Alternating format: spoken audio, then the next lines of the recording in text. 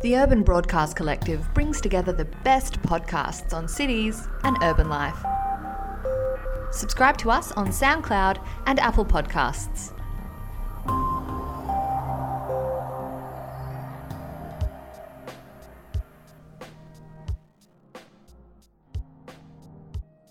Hello and welcome to the Suburbanista podcast with me, Paul McGinn from the University of Western Australia. For planning and geography scholars, Los Angeles has long been seen as an urban dystopia, with this amorphous urban form, 6 and 8 lane highways scarring the urban landscape, and a haze-filled sky. In this episode of the Suburbanista podcast, Planning La La Land, the focus is on urban planning in Los Angeles. On my trip to Las Vegas back in January to chat with porn performers for my Carpool Triple X podcast series, I stopped off in LA. I paid a visit to the Price School at the University of Southern California and spoke with Professor Marlon Burnett, Chair of Planning and Spatial Analysis. We chatted about some of the major planning issues and challenges facing Los Angeles, how this so-called urban dystopia has changed over the years, and what lessons it might offer other global cities. So sit back and let's take a short commute with me into Planning La La Land. I'm here today in Los Angeles at the University of Southern California with Professor Marlon Burnett. Oh, it's good to see you. Marlon, I'm here in LA on my way to Vegas. I'm doing a number of things, and I wanted to use this opportunity for my first podcast to explore some issues with you about planning in LA. Before we get there, can we start with you? Can you tell us, a little bit about yourself? Sure, I'm happy to, Paul. Of course, most academics think that they are more interesting than they are. I'll tell you a little bit. I'm a professor of urban planning, and I chair the Department of Urban Planning and Spatial Analysis here at USC. I got my PhD in public policy in 1992, and for lack of a better phrase, I was studying urban economics. I entered planning. Most of my career was at UC Irvine. I came to USC 6 years ago, and I have been studying a combination of transportation planning, land use, urban growth patterns, and travel behavior, really my whole career. And much of my recent work links to greenhouse gas emission reduction and ways that transportation is tied to climate change policy. And in that respect, being in Los Angeles and in California is really a tremendously exciting place to be. Yeah, I mean, on my drive, come and see you here at USC, I went through a number of kind of different neighborhoods and navigate the Los Angeles traffic, both on the freeway and off the freeway through the back roads. My first time, actually, when I came to LA was in 1997. I actually came to a visit to USC. And driving around, it was just mind-boggling, driving on the 405, for example. You've got 6, 8 lanes going just in one direction. So LA kind of really does typify the car-dependent city. Could you kind of, in the time that you've been here and the time you've been researching, how has that evolved in kind of recent history? Something fascinating is happening in Los Angeles. The voters have approved at the ballot box 4 different sales tax measures, which are funding primarily rail transit investments. The largest of those was a measure that was passed just this in fall of 2016 that will allocate $120 billion predominantly to rail transit over the course of the next 30 years. And I say that because people think of Los Angeles as being the prototypical automobile city. And it was. It was really, in the 1920s, one of the earliest adopters of an auto-oriented, sprawling urban form. But Los Angeles is now 25 years into an aggressive rail transit transformation of the city, the largest rail transit construction program, certainly in the United States, is in this city. So this is a city that is actively working to transition from auto only to a multimodal city. I tell people Los Angeles led the world into the automobile era, and we are going to lead the world out of it. In terms of that rail investment on the way here, again, I kind of drove past the new metro line that kind of runs just on the perimeter of the campus. Yeah. How long has that been in? Because it wasn't here in '97 when I first came here. That's called we call it the Expo line. It runs down Exposition Boulevard. It opened up in spring of 2012. The last phase opened, I think, a couple of years ago. I'm forgetting exactly. Going all the way to Santa Monica. So now rail transit will take you from downtown to the ocean, which figures prominently in Angelino's psyche. Sure. Yeah, so it's somewhat new. It's light rail. I did a study around it. We found that people who lived within a half mile of that light rail station reduced their driving by as much as 10 miles per day. And it wasn't as much. That was an average. You may have seen recently that York University in Toronto has had a new rail line go in, and Roger Kyle has been tweeting prodigiously about kind of the ridership levels, and that the train there is packed. Has the Expo line had that kind of similar experience with students and other people? Is it popular? The ridership on the Expo line is exceeding expectations. Now, it is light rail, so the ridership is low by what we would call heavy rail world standards. If I'm recalling the numbers correctly, I think the Expo line is probably around 50,000 to 60,000 riders per day, and I may have overstated. So that's not a big number. I mean, Beijing, Sao Paulo carry multiple millions of riders per day. That's one line. LA as a system is at about 500,000 riders per day, but it's exceeding expectations. In fact, some people are beginning to suggest that we may have wished that we may have built a grade-separated heavy rail line along that corridor, right, which no one was suspecting would be an issue when they were building it. So in terms of that kind of modal shift, though, I mean, with the expansion of this rail kind of network that you've got in LA, I mean, are more and more people getting out of cars, or is ridership level in cars staying at a steady level? Well, look, the car is the most dominant form of transportation. It is, and it will stay that way. This is about having options, about having meaningful variations on the theme. In terms of statistics, car commuting is largely stable. If anything, it may have dropped down only a tad, but it's mostly stable over time. We are seeing there's a substantial amount of walking travel in the 5-county region that comprises greater Los Angeles. Almost 25% of all trips are walking trips. In downtown Los Angeles, over half. Now, I mention that to point out that Los Angeles has places that are very urbanized, but those are very short trips. Most people still take cars, but some people now are beginning to choose to go carless. We are seeing that to some extent with some of our students, for example, here at USC. So the idea of being carless by choice is something that you do see in Los Angeles nowadays, and certainly you would have never seen that 25 years ago. Actually, on that point, I mean, I've seen a lot more people on the streets, driving around myself over the last couple of days, and in different neighborhoods, a lot more people actually out. I remember being here, I'm just going to come back to 1997 again, and actually in 1999, on my second trip, and I was out walking on Sunset Boulevard, and I think I and my friend were the only people, basically, who were on the pavement. So there does seem to be a kind of a dispelling of the myth of Los Angeles as this kind of, auto monster of a city in some senses. Yeah. Would that be fair? Absolutely. And part of what we're seeing is more people are choosing to walk now and then, not as their primary mode of travel. Bike, maybe use a bike share. What we're starting to see is that I think people are valuing having different transportation options, and they are starting to appreciate that transportation is intimately bound up with the quality of life at a place. People understand that, I think, now intuitively. They don't talk about it the way planning scholars talk about it, yeah.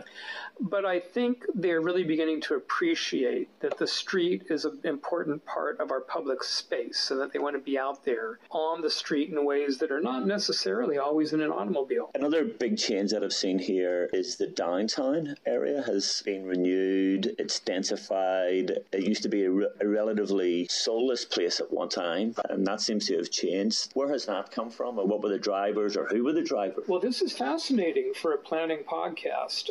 Two of the drivers were planning policies, and I think that's important because sometimes planners wonder, does what we do have an impact? Here's some good news. I'm going to illustrate some big impact. Downtown Los Angeles has really become a gathering place. Los Angeles, they used to say there's no there. It has recentered. Downtown has become really, in many ways, the center of the city. There's two planning interventions that are responsible for that. One is the rail system, which is radial inbound. Even more importantly, around the turn of the century, around 2000, the City Council passed an ordinance called Adaptive Reuse. And the Adaptive Reuse Ordinance made it much easier to redevelop some of what were then the either abandoned or underused office buildings or department stores downtown, maybe 10 or 12 stories, into residential, including eliminating parking requirements. So in that one location, it was an early case of eliminating parking requirements, and it was what sparked the initial residential development downtown. So our planning tools really do matter. One of the downsides of urban renewal and urban regeneration is the gentrification process. Yes. So in terms of what's happening downtown, I mean, how would you describe the gentrification process in downtown LA? This is very important. You're exactly right. As we generate new growth in these neighborhoods, we worry about gentrification. And I like to talk about displacement. You know, I view gentrification as the who is moving in, but displacement is who has to move out. And I think that's an even more serious issue. I've been working with my USC colleague, Raphael Bostic, who just recently became the president of the Atlanta Federal Reserve Bank. So I should add, nothing that I'm about to say is necessarily endorsed by the Federal Reserve System. No. But we're looking at the question of displacement near rail stations. This is a challenge for cities worldwide. We don't have strong results right now, still a little too early in the research process. We really have to think about how development and housing policy are interacting in ways that may not allow people to stay in their neighborhoods. It's a massive issue in cities all over the globe. Yeah, I mean, in Perth, I'll just come back to Perth again. I mean, in terms of our southern rail line, the extension went from the Perth CBD down to Mandurah. It's a heavy rail line. So a number of stations have been built along that line. And something that's always been at the forefront of my mind was, this is really great, obviously, for outer suburbanites. It brings the city much closer to them in time-wise, if you get on the train. But I've been thinking, well, that has created suburban subdivision and land price increases, and therefore, so for subsequent generations coming in, I mean, this is the planning conundrum that we have. We do well in kind of resolving one issue, only to create basically another one. So I'm always minded of good old Ritland and Weber here about the wickedness of some of our decisions as planning policymakers and also planning scholars when we think around what might be a good idea. Now, these are wicked problems. They're not unique to planning, by the way. Thinking about displacement, housing affordability, and this is an issue in Los Angeles, in Sydney, in Melbourne, I don't know Perth well, Paris, Hong Kong, Singapore, and it's an issue of mostly about the last two generations. Yeah. When I talk to my students, I point out to them, in Los Angeles in the mid-1960s, median house prices were about exactly equal to median house price in the United States at that time. And the large metropolitan areas have diverged and grown much more expensive. I think in a knowledge-based economy, the value of urban land due to agglomeration and productivity benefits of being in cities has grown much more rapidly. I think there's some real equity issues. I mean, San Francisco, New York, where you can get by if you're in high finance or a technology worker, but what if you're in everything else? People in the Bay Area complain with a straight face that you can't make it on $150,000 a year, and they actually might be right, given some of those housing prices. We need to really seriously think. This doubles back, I think, to housing policy. Yeah. And there's a lot of cross-national variation. We do not do a good job thinking about housing policy. I mean, it strikes me that there's a kind of an array of policies. So it's not just housing policy per se, but then there might be things around welfare policy, taxation policy. So all these cogs have to move in the right direction. Yeah. So, it might be a good thing to create urban regeneration because that creates construction jobs, it has land uplift outcomes. But your point about displacement, I mean, are there policies being kind of developed around that to ensure that displacement is either stopped or minimised here in Los Angeles? I mean, is it high on the policy and political agenda? You know, I want to come back to the point you raised, Paul, that it's a lot of policies. That's a really good point, because part of it it's also labor market issues. Housing affordability is a question of housing price and what you are earning. Some people double back and point out how important it is to think about wages, which have stagnated for a lot of people for decades. Questions of labor market policy. Some cities are experimenting with minimum wage increases. I know in Los Angeles, there's been a lot of experimentation with what we call community benefit agreements and project labor agreements, which are both used in the context of typically large development projects where you have union hiring requirements, local hiring requirements to put some of the benefits of the project back into the community. So there's a lot of experimentation. I mean, we need to learn a lot. But yeah, these things touch on a lot of areas. On that topic of learning, I'm just thinking about how the rest of the world, those big cities that you mentioned, what could they learn from the planning experience of what's going on in LA? Because, you know, again, historically, and I think what we've covered so far, I mean, LA may have been seen at various stages as a kind of planning basket case because of its amorphous kind of size. But I've always been kind of, in some senses, in awe of the fact that it still works despite its scale, despite its sprawling nature and the population growth. It still managed to function. It's not perfect. Nowhere's ever perfect, but it still functions. Yeah. And it seems to function pretty well. I think it does. I think on a lot of angles it does function well. What could places learn from LA?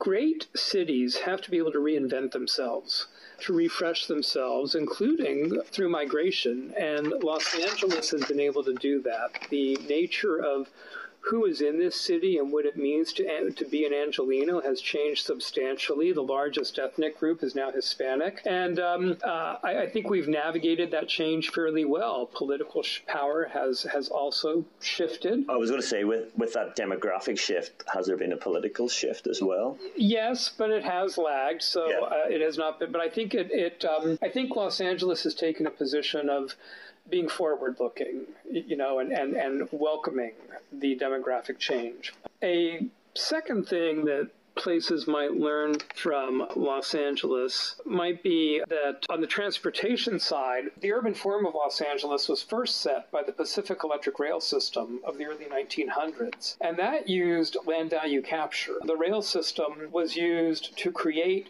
value in far-flung residential developments that were then used to finance the rail system. And that's a great lesson for the present day. One of the kind of in an Australian context, value capture is one of the kind of the buzzwords in trying to justify large-scale infrastructure projects. It's about, you know, okay, well, what can we do to get the land value uplift?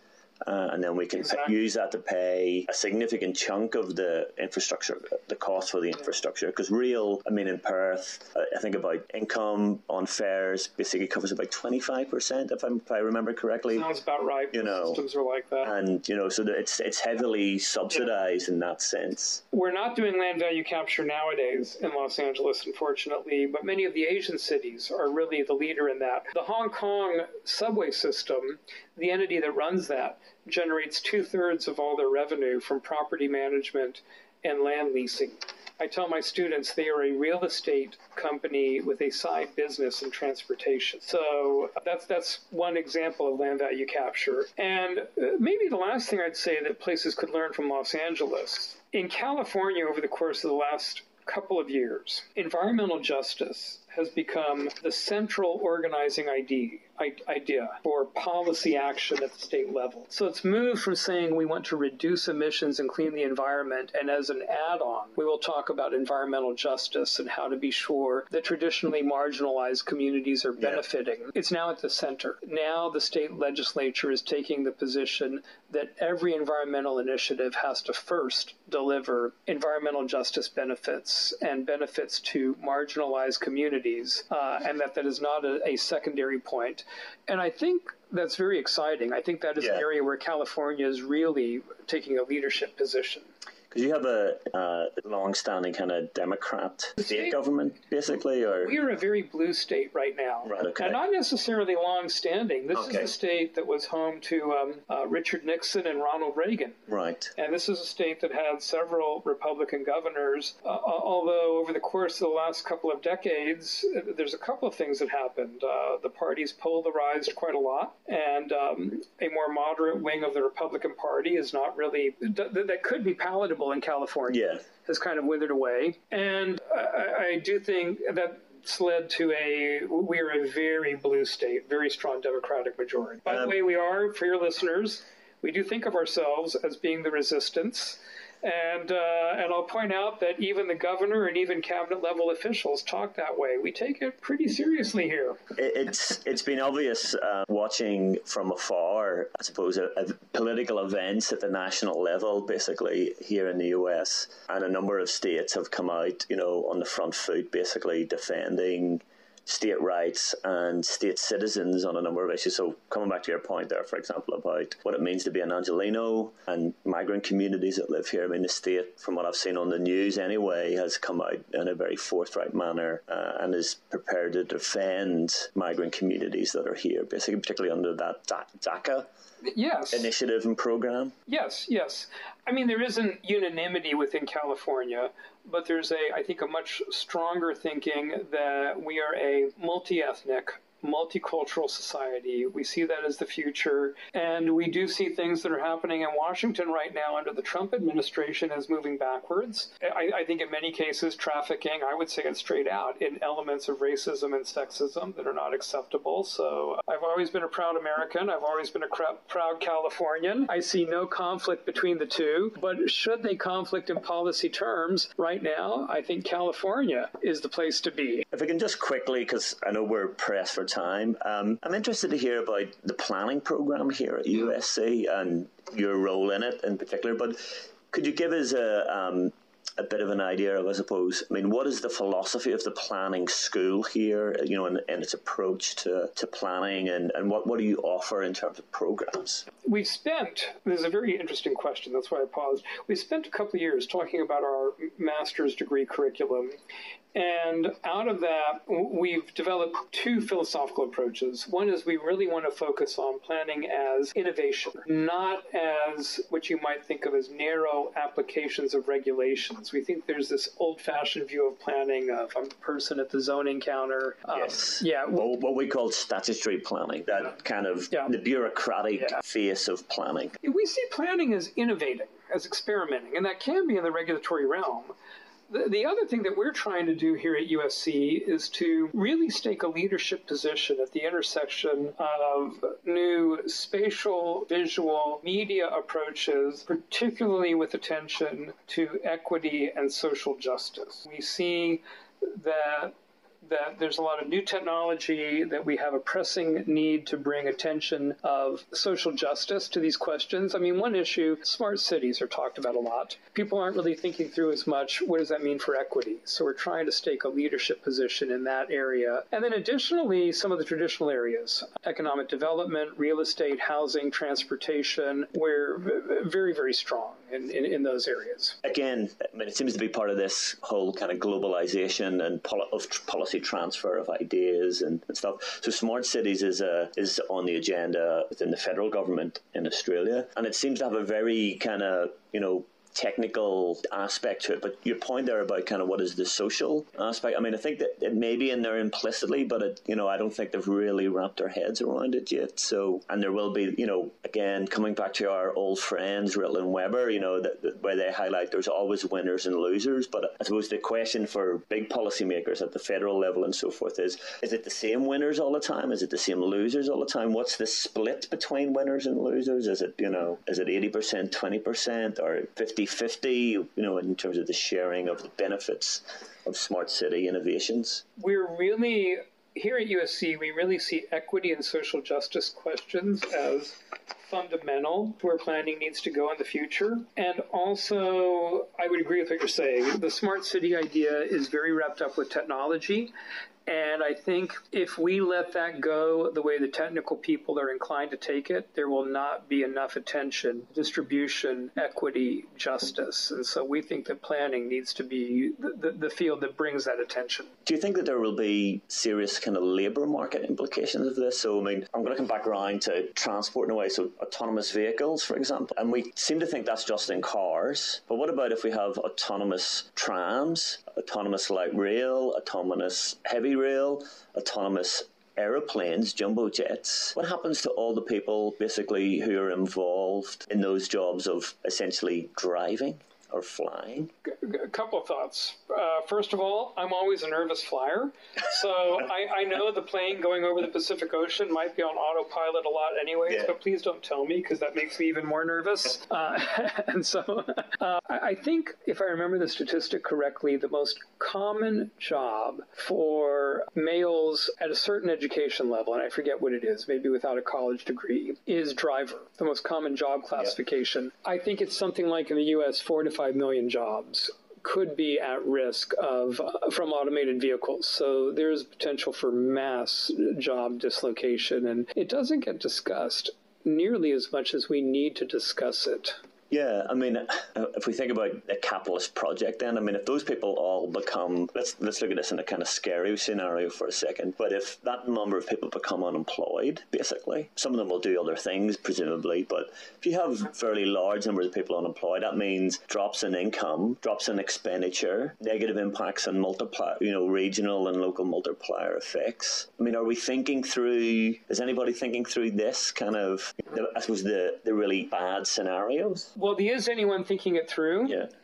Not nearly enough would be my answer. We really need a lot more thought on that. Part of it, Jane Jacobs, in her book, The Economy of Cities, the one that planners don't read, right? They always read Death and Life. I think The Economy of Cities is a wonderful book, and buried towards the end of it, she has this idea that I think is very valuable, which she articulates that in a stagnating economy, in her view, the elites can do fine. And it's the people who are not the economic elites who cannot do well in a stagnating economy. And I point that out because it's a real political economic view of how to think about city economies. I think we need thinking that is maybe not exactly that, but like that. The knowledge economy is clearly widening inequalities to levels that we haven't seen since the late 1800s. And I've begun to tell people, Bismarck in Germany began kind of this social welfare project, in some sense as a way to try to save capitalism. Yeah. And I think we may need some similar grand scale thinking, because the economic system is creating inequalities that may not be tolerable and we may not want to tolerate. I don't know what the thinking is, but I think we need some real innovators somewhere. I'm going to wrap it up there, Marlon. It's been fantastic to see you again. And Paul, I'm thrilled to be here. I will say I had a chance to visit Australia for the first time last summer. So any way there could be a little bit of my voice in Australia, I totally welcome that.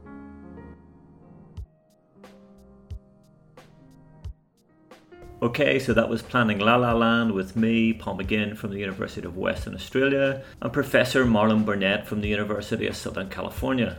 Thank you for taking the time to listen into this episode of the Suburbanista podcast. I hope you enjoyed it. Remember, you can follow me on Twitter at SuburbanistaPod. Listen out for the next episode, The Voice of Reason, when I will be chatting with Fiona Patten, leader of the Australian Sex Party. Until next time.